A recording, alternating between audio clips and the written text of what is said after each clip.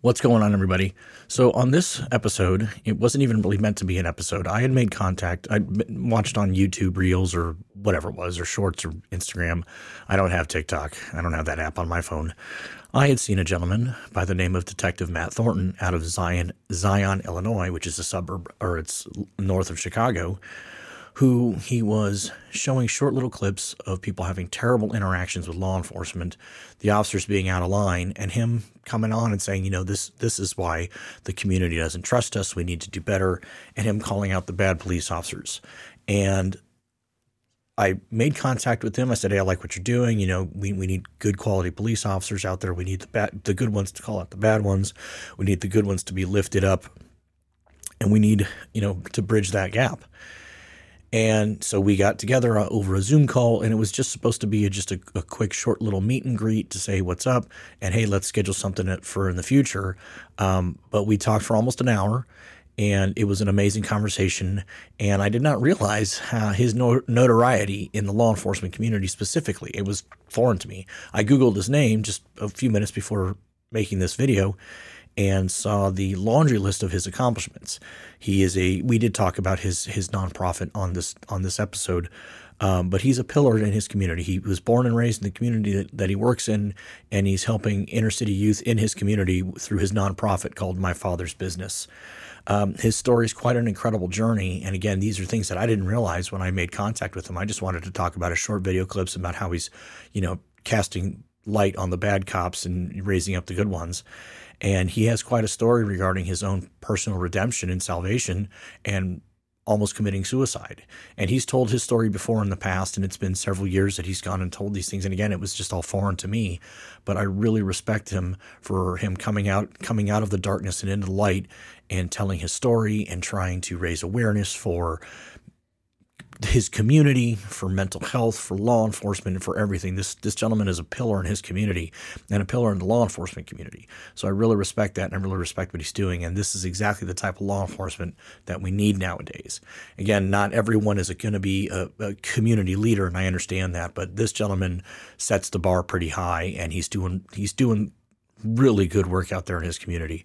So I just wanted to thank him for taking the time to talk with me.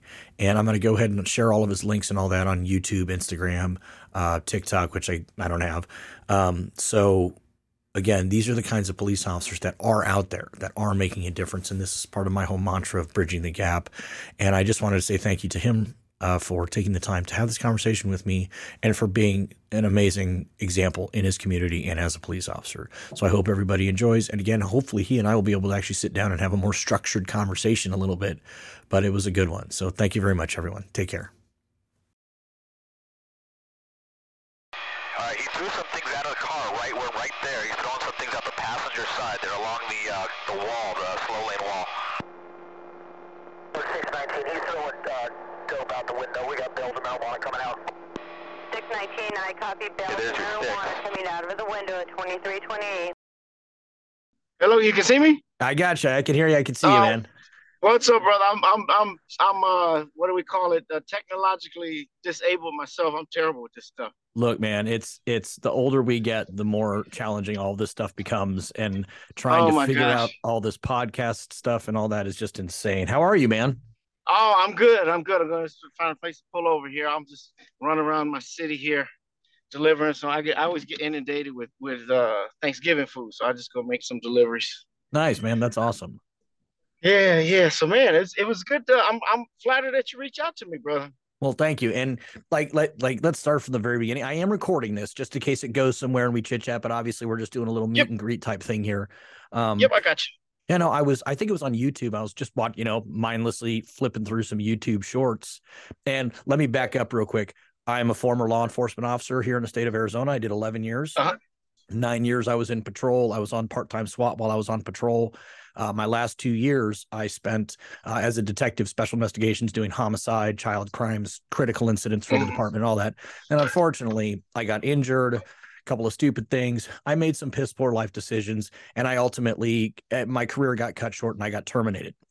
And with that being said, though, like part of my story is I still love law enforcement. And what I did not realize was the mental health aspects that I was going through that led to my piss poor life decisions. So through, aging and maturing and all that good stuff, I've come to realize what the issues were, and I've worked on those issues. But I've also become a cannabis advocate. I'm a medical cannabis patient and a cannabis advocate, but I'm also still love law enforcement, first responders, EMS, and all those guys, and those hose draggers too. I love those guys as well. But that's sort of my thing, is that I like good cops, and I'm still friends with good cops, and I appreciate the first responder community that's still out there, even though I can't be out there anymore. So I know it's weird, especially when I talk to people who are unfamiliar with me. They're like, wait, what? You're into cannabis and law enforcement? It's like, I know it's a weird thing, but it's a thing. Yep. I get it. I honestly do. I won't even I didn't think twice of it, because to me it goes hand in hand. I'm not against obviously legal. You got to follow within the scope of the law, obviously, but 100%. I think there's a great use for it when it comes to mental health, stress. I have no objection to it. That's awesome. I really don't. We had this argument before about the CBD oil, and I got chronic pain and chronic mental stress myself. I got PTSD. I've been through this profession, almost killed me. Luckily, God saved me out of a lot of before I made some reckless decisions that were going to get me too jammed up. I got lucky. I feel we probably walked such a similar path. It's not even funny. Yep. So yeah, I'm all for a substance that can help us out. Obviously I can't do it right now because of the law. The laws won't allow me to, but I would not be it's not an option that I would take off the table. Understood. And hey, when you're retired or your department allows you to, we'll have a bigger conversation. So yeah.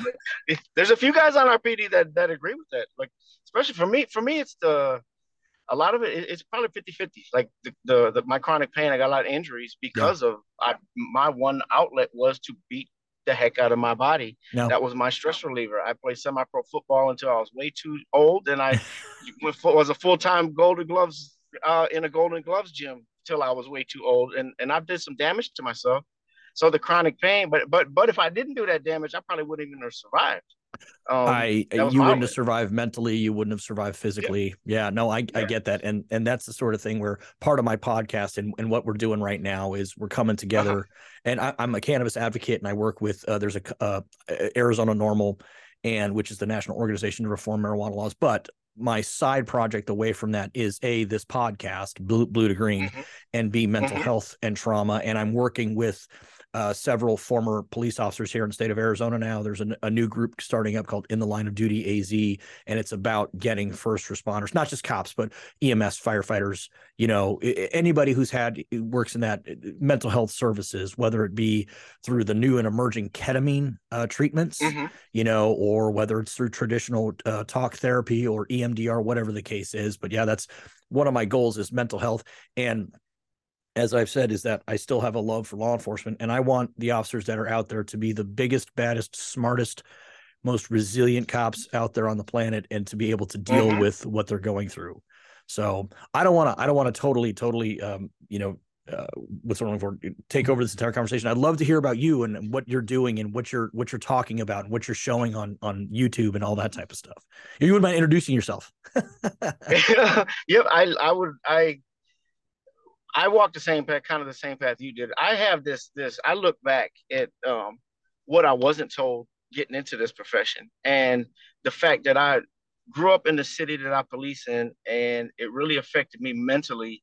A lot of the bad tactics and the bad and just the foolery and this cancerous culture that we allowed to exist. That's really what I think led me down a path, a lot of my mental health issues, because I felt trapped.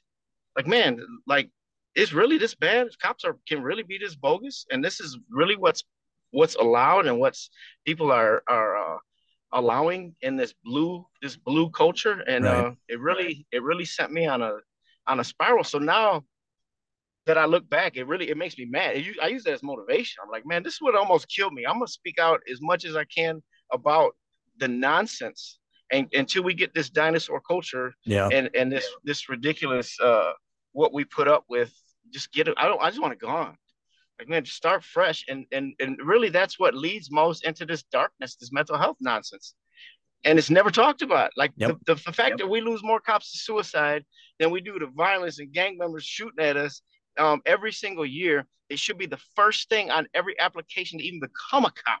It should be the front line, like right on top. Okay, this job, like a warning on cigarette boxes. This should be a warning on this application that could lead to mental health stress, and we are our own most dangerous enemy is ourselves. And that's one of the things that I just had a meeting the other day with several former officers who have gone through horrific incidents, and that's exactly the thing we were talking about is getting into the police academies and talking to these people, talking to the young recruits and also the older ones who have been around for a while and trying to figure out, hey, how can we, help you mentally? But I said that, stop and think about what age did you enter law enforcement?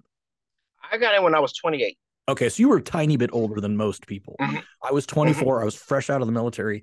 And I mean, stop and remember what you were like. All you wanted to do was get that badge, get that gun, get that patrol car, go out and save the world.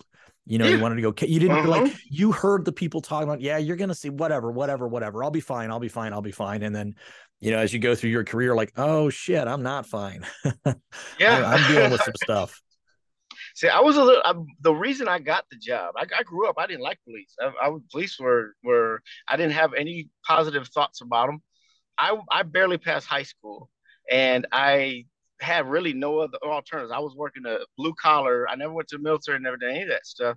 So I figured I had no future anyway. I had a criminal record. I got charged with packing an illegal pistol when I was a youngster. Oh, wow. And I just figured, I'll be a $12 an hour guy for the rest of my life. I was content with it, check to check with 2 kids. And I saw the ad in the paper to get this job. And now all of a sudden, boom, I'm making 4 or 5 times as much money as I ever dreamt of. That was like the world to me. But the mental health side just crept up on me. Yeah. And it was either, okay, do I go back to being just a check to check guy? It was kind of a hard balancing act. And that's what I ended up just sticking it out, and it almost killed me. So what city agency are you with? You're in Illinois. I know. Yep, I'm in Zion. Okay. Yep, they consider us Chicagoland, like the bigger metropolitan area around Chicago. So when we say Chicagoland, it's different than Chicago, obviously. My city is it's up the highway from Chicago. It's north of there. But my city is predominantly, when they tore down all the projects of the notorious Cabrini Greens, the Rogers Park, the Ida B. Wells projects in Chicago years ago, they displaced everyone outwards. Okay. So that's why the Chicago land and the suburbs get destroyed by a lot of the housing that's got the Chicago element. So gotcha. My city in particular, we have over, I think, 35% of the entire county's Section 8 in our one tiny little 25,000 population city. Oh, wow. So like 70% of my city is just housing. So it's we're for a small city, we're as violent as they can be. Yeah.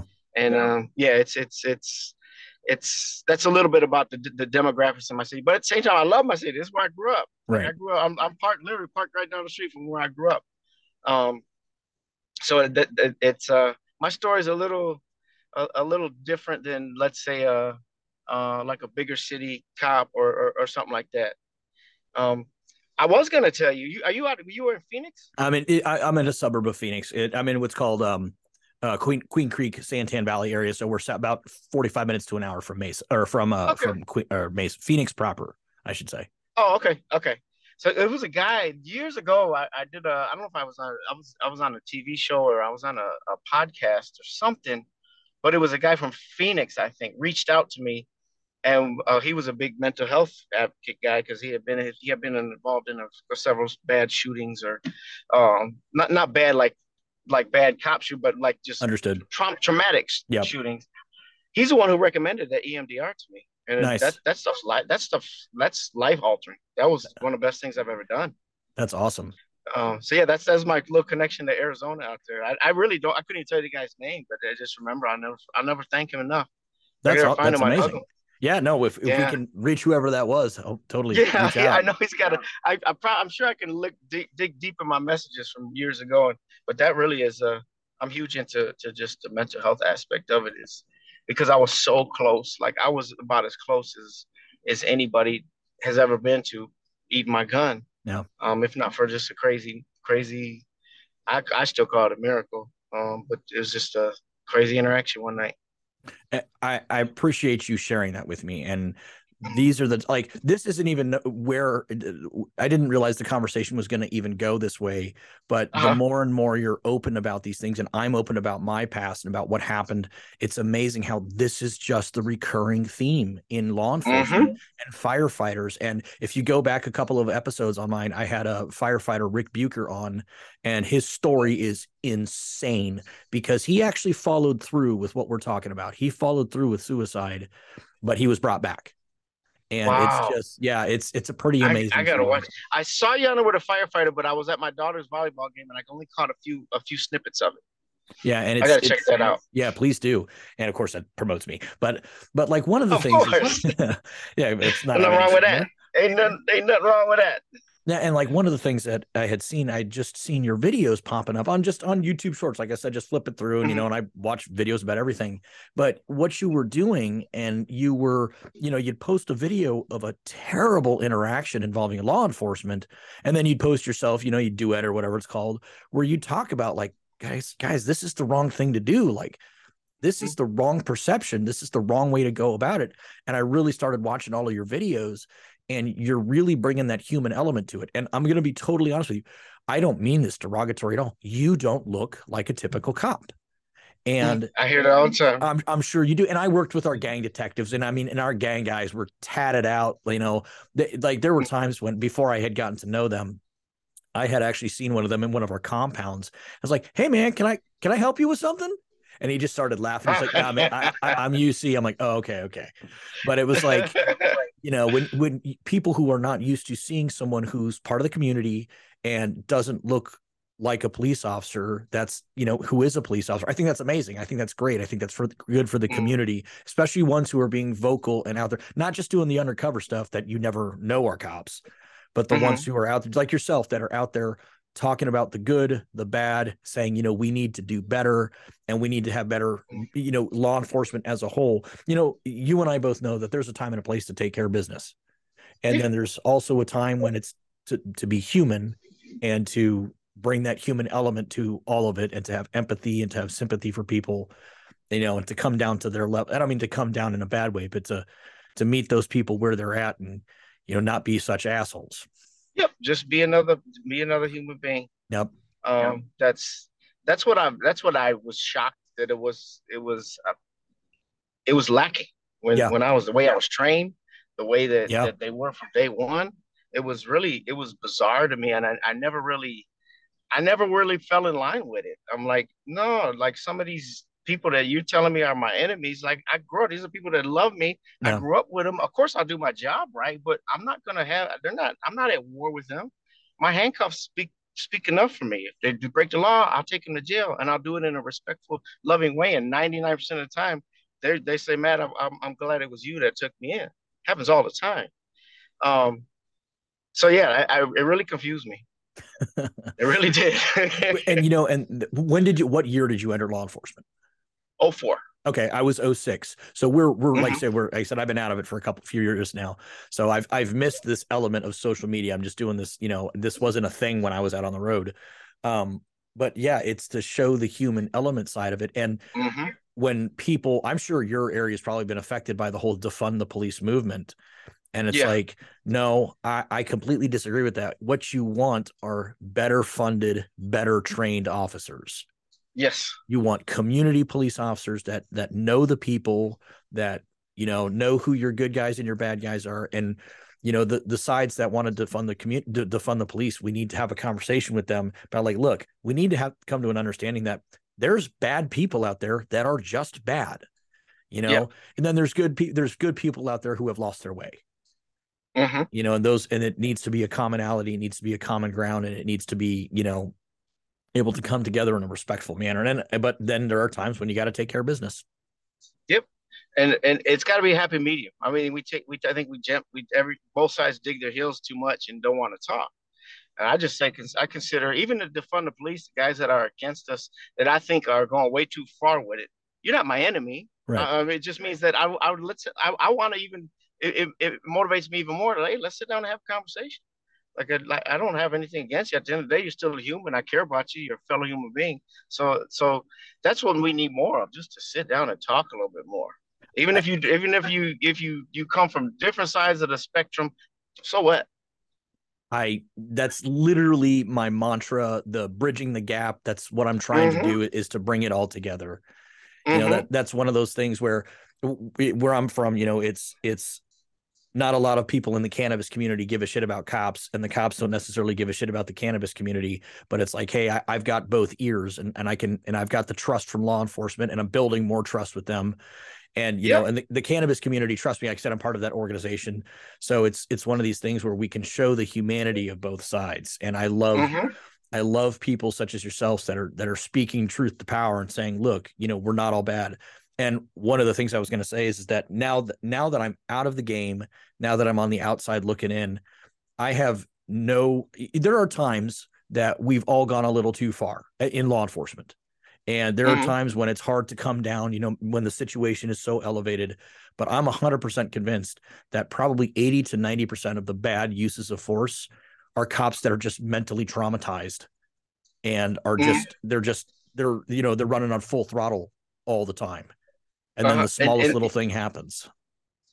Yep. You reach a lot of that. And because it's unaddressed, it's unaddressed, and it's just a buildup. Like you see it, it's like I think it's a lot of what you just said is that's totally correct. And the other part of it is a fear.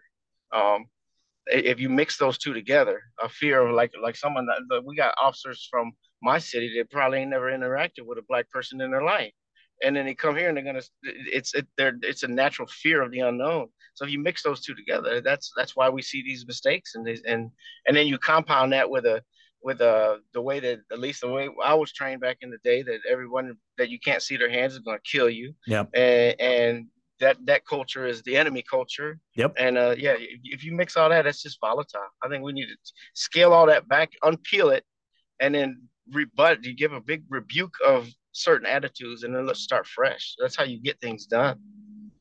It just takes time, though. It takes time, and it takes an introspective look to say, what are we doing? You know, and the thing that I'm learning more and more is it's also going to take a lot of the ancient dinosaurs that are the command staff to leave. Yeah, get out. Oh my gosh. Doug, say that louder. Like some of these guys, those are the ones that hate me the most. I'm sure. I get some of the nastiest. I've had some emails and some messages that, just because I simply say that I love people and I want to, and we need to fix this because it ain't working. Right.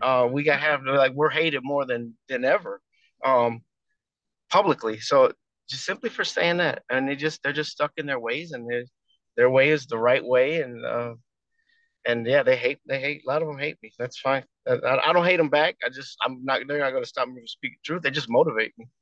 It's one of those things where, I mean, how many times can you think back to a conversation with an older officer who's like, you know, fuck those guys and screw them. And it's just like, it's totally us versus them. Yep. And it's like, what happens when you're no longer in law enforcement? There's going to be a huge gap, and you're an asshole. You're going to be the one that, you know, you're going to eat a gun 5 years after you retired. Yep. Because you've made enemies with everybody. You ever run into one of those old timers that just was maybe a lieutenant or something, and they're retired now, and they're just normal human beings? They're like a shell of a person. Yep. It's uncanny. To me, they even appear gaunt. They appear like they've aged 20 years and 3 years. And it's from living 25 years of your life at war. Hating. And now what? Yeah, now what? Now you're stuck in your hate, and that's what you have to be proud of. How many people you hated? Yeah, that's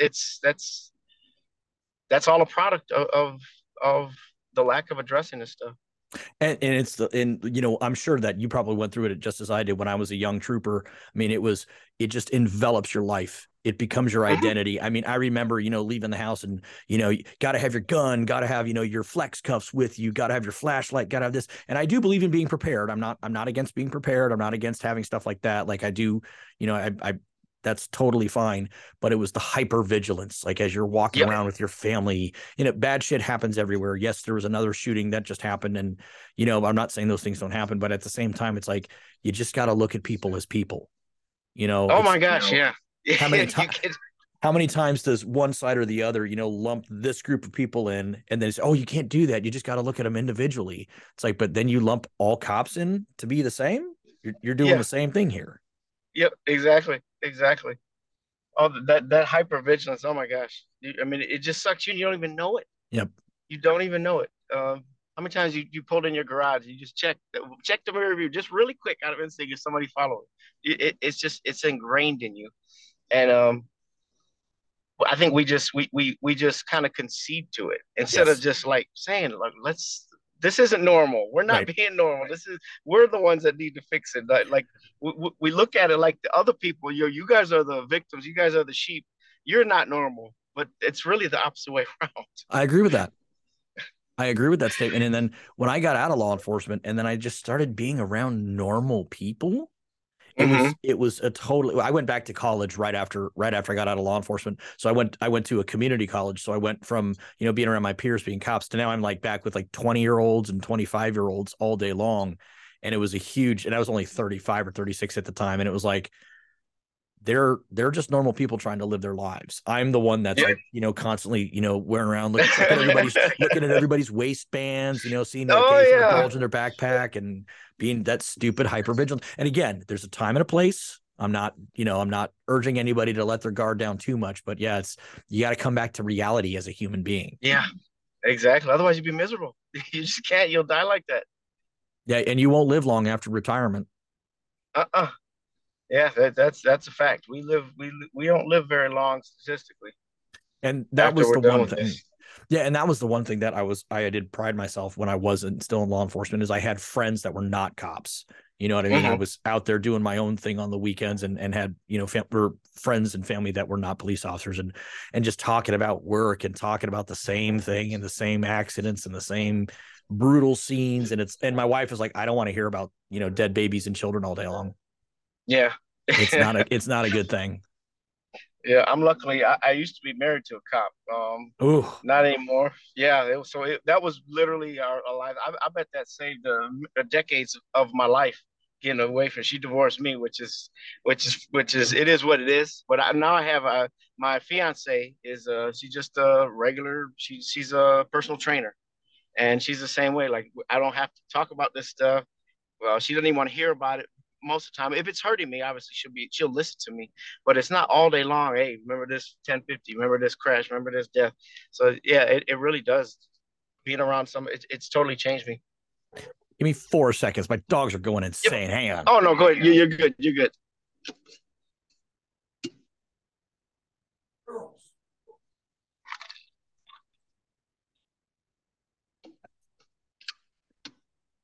Sorry about that. They heard something up front. No, no worries. That's good though, because that'll keep you grounded and balanced. Having somebody and being getting married to a trainer, you have no excuse for not working out now. So just kidding. She kicks my butt. That's Today's awesome. my 2 a day. I got 2 today and 2 more tomorrow. Woo! She whips me. Yeah, you know what? Actually, I'm actually blessed because the organization that I run, like they a lot of them are gang members of kids from the street. They don't care that I'm a cop. Like it doesn't impress them. Like that side of me, that they really have no interest in that side of me. They love me because I love them, but like I'm a big brother or uncle to them. So I don't even have to talk about cop stuff. That's just like my outlet, my family. And we never talk. They'll have a question here and there. Yeah. Or when one of them knuckleheads gets in trouble, they ask me what's going to happen. Like, and we can help to a point, obviously, before there's a conflict. But yeah, that actually helps me. I like it that they do not care that I'm a cop. It's not the main focus of the conversation. No. How many of your friends? Go ahead. Sorry. I was gonna say I started to tell them that was one of my MOs. Like, I thought that was gonna be different at first when I started the organization. And week to week, I always give a lesson plan. and I would have this little segment. I would tell them a cop story, and none of them cared. It was like they turned me off. It was like they were impressed. Like, okay, well, I'll stop doing that. They don't care I'm a cop. So that's good though, because they're seeing the human side of you. They're not just seeing the badge and gun walking around. What is the organization that you run? I run. It's called My Father's Business. It really just started with 6 kids that my son was gonna come to the church where we have a basketball gym, and the pastor asked me to start a group, so I started. It started with my son and his friends, and before time, the whole gym was full, and then we just decided to make it official 501c3. Now we're just they call us a drop-in center. It's like a safe place for anyone. Anyone and everyone from my city comes at any given night. Mostly it's coming down to just the kids without fathers, the ones that they want to eat, they want to hoop. But the main thing is I teach them about the gospel. I teach them about God. And then we just walk with them. If they're not interested in that part of it, we still love them and we still walk with them. So it's really safe for anybody, period. That's awesome. And yeah, well, I got a great team that we get them jobs now. We get them try to get them into trade school, college, help them out if they're struggling with legal fees or something like that. We give them the best advice. Obviously, there's a line that I can't cross when it comes to certain information I can give them, but we have resources that we can send them to. That will help them. And I just want to see them all live productive lives. That's an amazing thing. The stories that have come out of there since 2017, my city has 25,000 people, and my group is, I mean, we have 80 kids. It's between 40 and 80 kids a week come. But since 2017, we've had, just in my little city, we've had almost 50 of them get hit by gunfire. And we've had to bury like 13 or 14 now. And so, yeah, that's really my motivation from week to week. Like, you never know, you might not see this kid next week. So love him the best you can. Give him the truth as quick as you can, and just take it. Because if it was up to me, I'd adopt all of them. No, that's very commendable of you, and it's an amazing story. It's fun too. We've had some great kids come out of there. Some great stories. So what's the answer to the inner city issues? What do you do? How do you, you as a police officer, what do you do to help stop the violence, or what do you do? That's the $100,000 question. The number one common denominator for me, obviously, is the broken families. I mean, 95% of my boys don't have a father, or never had one, or he's either in prison, or that's actually how they love you quickly. There's a vacancy. They just want to be loved. And then just teaching them. It's so hard as a unit. I like to get individual one-on-one, challenge them personally. My key is, if you can change their heart, then you can change the way their mind thinks and the way they look at the world. And a lot of times, and it's just hard work, because it's one individual at a time. Because these kids, when they're young, you get them in a group, they're not going to be as receptive if they're all around their homeboys, and it's just a fact. So I just show them that I'm there for them every week. My team's there for them every week. Consistent presence. Try to get through to their heart, find out where they're at, and find out what they want to do with their lives. And the recipe for that is that's the best recipe I can come up with. The violence, you're up against such a horrible enemy in the culture, because when a father's not in somebody's life, who raises these boys? The streets, the culture, the music. The music is a huge thing. Because that's who they idolize. Yeah. Now that with technology, everyone can be their own rap star. So that's what you're up against. So I fight back against that by just challenging them, and saying, is this really pleasing? Is this really going to do anything for your life? So it's a lot of it is just one-on-one time to try to get. And my strategy has always been to go for the biggest, most dangerous one. I go for the top dog. If I can change him, the rest are going to see that.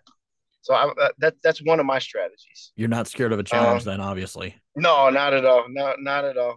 My biggest, most mighty soldier was my hardest one to win over.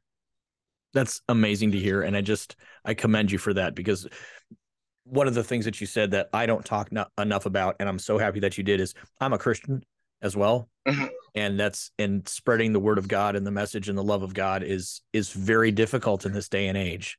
Mm-hmm. And it's something that I don't think I've ever mentioned before on my podcast. So it's just, but like I have a cross on my arm. I know it's upside down when you turn it, but it's not. There you It's go. not.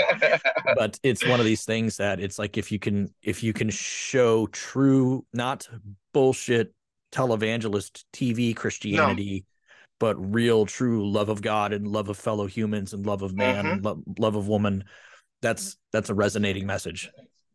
And that's what we were commanded to do. Just love. I think the most effective thing, I think the way that they will respect you the most is to say, you know what? I was broken just like you. I'm no better than you. I'm not your authority. But all I did was listen to what God said and change the direction of my life. And that's what I want you to do too. That's the most powerful thing you can tell them. I'm gonna go out on a limb and say that I'll say that for me personally, that message that you just said about admitting to yourself that you're broken and have issues was one of the toughest things I've ever had to do for myself. And I could go and, I don't give me a bad guy with a gun. That was easy. Give me a police chase. That was easy. But actually sitting quietly alone with your thoughts and in your head being, I've got some issues I got to work out. The hardest thing ever. I call it the ceiling. Staring alone in bed, knowing what you were doing, knowing that your life is secretly spiraling out of control, and just looking at the ceiling is just you and God. And it took me so long to come to grips with that, and finally, literally took like a supernatural event for me to finally wake up and say, you know what, I have to get help. And so that's. My event was, unfortunately, I'm glad there was a catalyst. Like I said, I've been open and honest and talked about it before on other episodes of mine, is that I was stupid. I was in pain. I was dealing with mental health issues. And I got into a altercation with my wife, and I was arrested. And that was my come to Jesus moment. I mean, I was a Christian before then, but I was not living the way I should have. But it was that, what am I doing? What led me here? I've got some work I got to figure out. Yep. I got some shit I got to figure out. Yep. And the one thing that for us, the hard part too, is that we're cops. We want results now. Like we're like, we solve the problem now and we move on. That's the hardest thing, because putting all the pieces back and getting all the help you need, it takes a lot of time, and it takes a sustain. And it takes the commitment. Not that bullshit. I'm fine. I'll be fine. Everything's fine. No, you got to commit to yourself. It's hard for us to admit that we don't have control, because our identity literally is to control everything. As cops, you have to have control. You got to make those split-second decisions, and you got to have even if you've never been on that type of situation before, you still got to show up and act like you're in control and know what you're doing. Even if you had to BS through it. There are many times where I would go back to my patrol car and be like, well, what am I doing here? Like, I'll figure it out. Oh my gosh, that still happens. That happens to me at school now. That's awesome. Oh my goodness. Are you on the road, or are you detective? I was on the road for 11 years, and I was a detective. And then they put a time cap on. I was not happy about this, on how long we could be a detective for. Oh, okay. I worked all violent crimes. Yeah, my chief. It was a new chief came in, and God bless him. I love the chief. It was just a thing. I think it was because there was some turds that wrote it out and did nothing to end their careers. And our PD is small enough where he can just say, nope, you ain't doing that no more. So I had to go back to the road. But then school resource officer opened up about 6 months ago, and I was like, man, let me take that, because I work with the kids anyway. So that's where I've been since. So I'll probably finish out as a school resource officer. Let me ask you something on that, because I didn't know you were an SRO. There's a big push right now, from, we need to get cops out of schools. We need to get SROs. An armed cop in a school doesn't stop violent crime, doesn't do anything like that. What are your personal thoughts on that? I don't agree with that at all. If it's done correctly. You have to find the right candidate. You have to have the thickest. I thought I needed thick skin to be a cop on the road. You need some thick skin to be in that school where you're not going hands-on to squash the threat right away. You have to be able to bring yourself down to a different level. It's been a nice learning process, but I don't agree with that, because my presence alone stops so much BS. They know Officer Matt's in the school. they're gonna fall in line. They're not gonna be as crazy violent. They're not gonna blatantly bring the weed into the school. They're our presence alone helps a lot, but it's really who you get. I could see some old crusty old dude with a bad attitude. It's gonna make all us ROs look terrible. Yep. One small move, I lose it.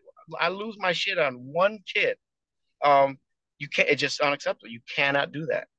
You have to. We call it a dance when they're fighting. They fight every day in my school. Oh, I'm sure. But we say you have to dance with them, so you don't tackle them. You don't go because all these kids got the phones anyway. Right. So you have to kind of do this dance. I call it the salsa. You just grab them and you dance with them until you can calm them down. But yeah, it's very, very touch and go on so many situations. I'm all for SROs correctly doing it in the school. One of the things that I had a couple of investigations where high schoolers were involved, and it's the sort of thing where go and talk to the good SRO, and that SRO is who knows the kids, knows the community, knows what's going on. They're going to be able to get that person to either come out peacefully or, just to talk and not elevate the threat level or anything like that, because it took that really good community policing, even at the SRO level, who knows the kids. And it was like, that was a huge value, because if I, Detective so-and-so coming on scene and doesn't know this kid and pisses the kid off, well, then there's going to be a fight, or there could be violence, or there could be resistance, whatever the case is. Absolutely. As opposed to having that officer who knows these kids and knows what they need. And that's where it can be so effective. It just I can't stress that enough. It's a certain mind frame. I think they made the right choice in picking me and my other partner, Vinesy, because he's like a big kid himself. I'm like a big kid.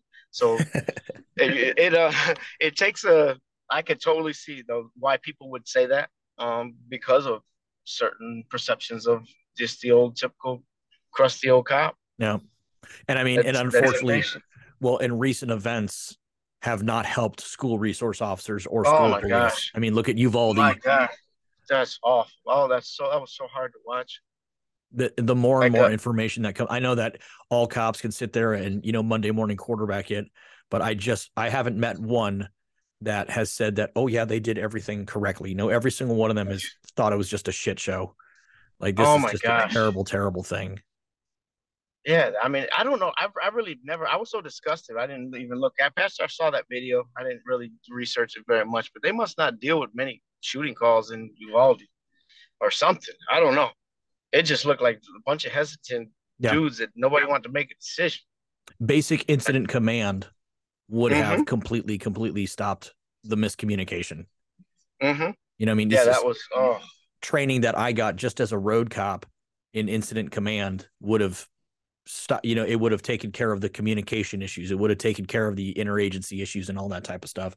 Like I said, I don't have all the facts on that. I wasn't there. That it's not my job to critique that, but it's like, holy shit, that just sends the wrong message to everybody.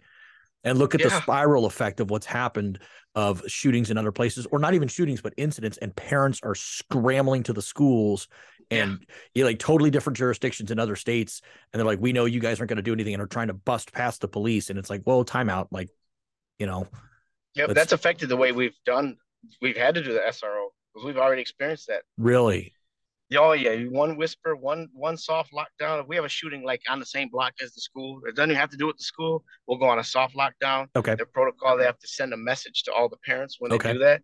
And oh my gosh, all hell breaks loose. Really? They all want to storm the school because of Uvalde. Y'all ain't gonna do nothing anyway. Like, oh my gosh, yeah, they've caused us a lot of obviously, first and foremost, the loss of lives of the babies comes first, but the fallout after that it's been a pain. And I hope that every single one of those incompetent leaders get what they deserve. Yeah, that was. It's the typical, from what I saw, the pass the buck or the cover your own ass type of mentality. Oh, well, I said this, and this was why I try to justify. There's no justifying what happened. Right. Babies were killed, and like, if I'm not, I look at all my students; those are all my babies. Like, nothing going to happen to them unless I'm not breathing anymore. Period. I'm standing in the way of that. So yeah, that's a tough one.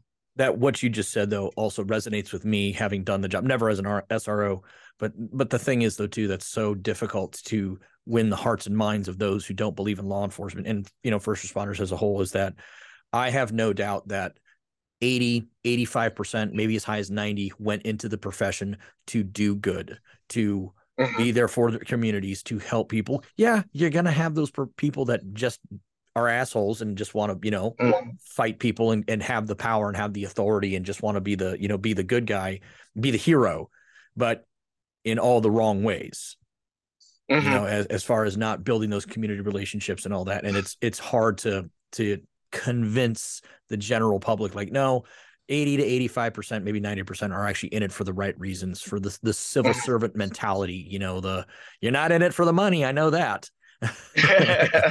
It might be better than what you were making, but it's still not fantastic. I can guarantee that. No. When I started here, it was terrible. Yeah. Hey, God bless our union reps. We've gotten kind of up to speed with the neighboring departments, but when I started, it's still more than what I was making, but it was comparable to what we were doing. No, that wasn't enough money. Yeah, no, I see signs all over the place here that like Chick-fil-A and In-N-Out Burger are starting at $15 to $18 an hour. Yeah. It's like I started at $18 an hour as a cop. Yeah, that's exactly. I started at 18 and a half. It's like I could be flipping burgers right now. Holy moly! Yeah. And the people say thank you, and they'll appreciate what I'm giving them. Oh my gosh, isn't that funny? When you think of what you did for $18 an hour back then, right? But I loved every minute of it too. I don't like what happened to me and what happened with my mentality. Again, it's one of those things that nobody prepares you for. And no human being should be subjected to the types of trauma that first responders. And again, I'm talking about emergency room nurses and firefighters and EMS and everybody, the type of trauma that's just you're exposed to on a day after day after day basis. That's not worth $18 an hour. No, my gosh. And my hat's off to you, man, for like being transparent. Like you tell me like how it ended, and that had to have been so painful for you. But like you're back on your feet, and you can you can use that as a springboard to make even better, more change on a wider scale anyway. So I love that this is what you do. I appreciate that. And it's one of these things where, like I said, I made the joke. I was fortunate enough to have have you ever heard of, oh no, I know you have, because I saw the picture of you, Sheriff Mark Lamb. Yeah. Oh yeah. Okay. So his number 2 is Matt Thomas, the chief deputy. And I had him on my podcast just a couple months ago. Oh, okay. Yeah. So he's a super cool dude. He just wrote a book. He's a great guy. And it's the sort of thing where his agency is the one that arrested me. And he knew this a year ago when I started first talking to him, because if I'm going to have any credibility with any law enforcement officer and get people to come onto my podcast to talk about it, I have to be honest about it. I can't. Man, that's crazy. That's ironic, but awesome at the same time. Yeah, it's like I can't hide from it. Otherwise, I'm never going to get any credibility. I'm not going to be able to sit there and say, "Don't be me." You know what I mean? Take care of your mental health. Don't be me. Don't follow my footsteps. I want to help guide those young bucks that are coming up. And again, I don't know what kind of service I'll be able to of the current law enforcement officer, but if one of them just hears my message, that's all I care about. Is just, being better than what, and admitting the fact that you're not perfect. And that's where it all starts, is if you just swallow our pride and admit our faults. And I think it makes us so much more relatable. Yep. Because deep down inside, everyone knows that we're all broken in some fashion. And it's almost like, okay, I'm glad you said that, so now I can say that. So that's the mentality you gotta have. I remember. Go ahead. Sorry. That guy. I have to look into Sheriff Lamb's underboss to check him out. He's on one of your podcasts recently? Yep, very recently. His name's it's Matt Thomas with Pinal County Sheriff's Office. And I said he just wrote a book too called Interceptors. Matt, I'm getting some royalties from this if you sell any books. Okay, I got you. Yeah, but he just wrote a book called Interceptors, and it's about because we're a border state.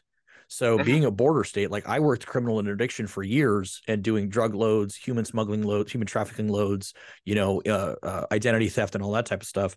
And he also, his county, Pinal County, that's actually the county I live in, it doesn't touch the border directly, but it's a very short drive, and it's where 80% of all the drugs are coming into the country. So there's all the fentanyl. I mean, not all, but a large portion of the fentanyl coming into this country is coming through Arizona, coming through Pinal County into Phoenix, where it then goes out to the the bigger distribution across the country. Is I have to ask, is fentanyl as big of an issue where you are as it is where we are? Oh, absolutely. Yeah, they're dropping dead. As of about 2 years ago, it's all the time. I've lost several people that I'm close to that I know very well. Yeah. My buddy Stryker just died about a month ago. Yeah, because I've actually grew a huge connection with a lot of the addict crowd around here because I love them too. I try to help them out. I try to give them the same thing I give my boys at my group. So a lot of them come to me for help, and just to advice and stuff, how to get clean. And there's a lot of good programs now, but yeah, a lot of them have been touched by that fentanyl stuff's the devil. It is absolutely the worst stuff on the planet. And Matt and I had talked about the fact of I'm not scared of my son going to a party and trying drugs and then maybe using drugs. I'm scared of my son now going out to a party, taking one pill and dying. Yep. Mm-hmm. It's like the first time that people are dropping dead on the first time. And it's terrible. Not that my son goes to parties and does drugs. That's not what I'm saying. But, it's just insane the power that stuff has. It is uncanny. It's so heartbreaking. And yeah, it's awful. Dude, I appreciate your time. I don't want to take up your entire morning. You're out in your community doing great things. I would love to continue our conversation. We have some more time and sit down and chat and have more of a formal conversation. Yep. You want to do the podcast at a certain another time? Whatever you want, whatever your availability is. Like you said, I don't want to, you're doing great things out in the community. I just wanted to touch base and talk. And like I said, and if you don't mind, I wouldn't mind putting this up and posting this initial conversation because I think it's a great conversation. Fine with me. Awesome. Yeah, that's fine with me. I was just going to say, like, we can do this and then the podcast, or we can set something up, whatever you want, brother. I made a connection with you right away. I was just watching your stuff. Yeah, heck yeah, I'm gonna go on this guy's show. Awesome. For sure. Awesome. Yeah, and I just like talking. I like talking to great, interesting people. Man, we have a lot in common. I'm sure we could talk for 8 hours. We could make a 2-day podcast if we had the time. That's the one thing when I started doing the podcast is like, I've never done anything like this before. It was just, it literally, again, I'm open to the fact that I'm a cannabis consumer. Shoot, I've got a Arizona Normal Expungement shirt on. Like, I'm a cannabis consumer, and I was using the one thing for me is I have herniated discs in my back and physical therapy, and I've already had one failed surgery and all that. And it just came to me, and I never thought or realized. And I'm sure, like, when you're making your videos, it's fun. It's like I didn't realize that this is a thing that would be fun to do. Yeah, and people respond to it. You get one response, that's fuel enough. Like, man, somebody's actually being encouraged by what I'm saying. Let me keep doing this. Even if it's just one person, it doesn't matter. Yeah. Yep. I've seen you going and bugging your fellow coworkers too about the crazy sock day or whatever it was. Yeah. I'm just a class clown over there most of the time.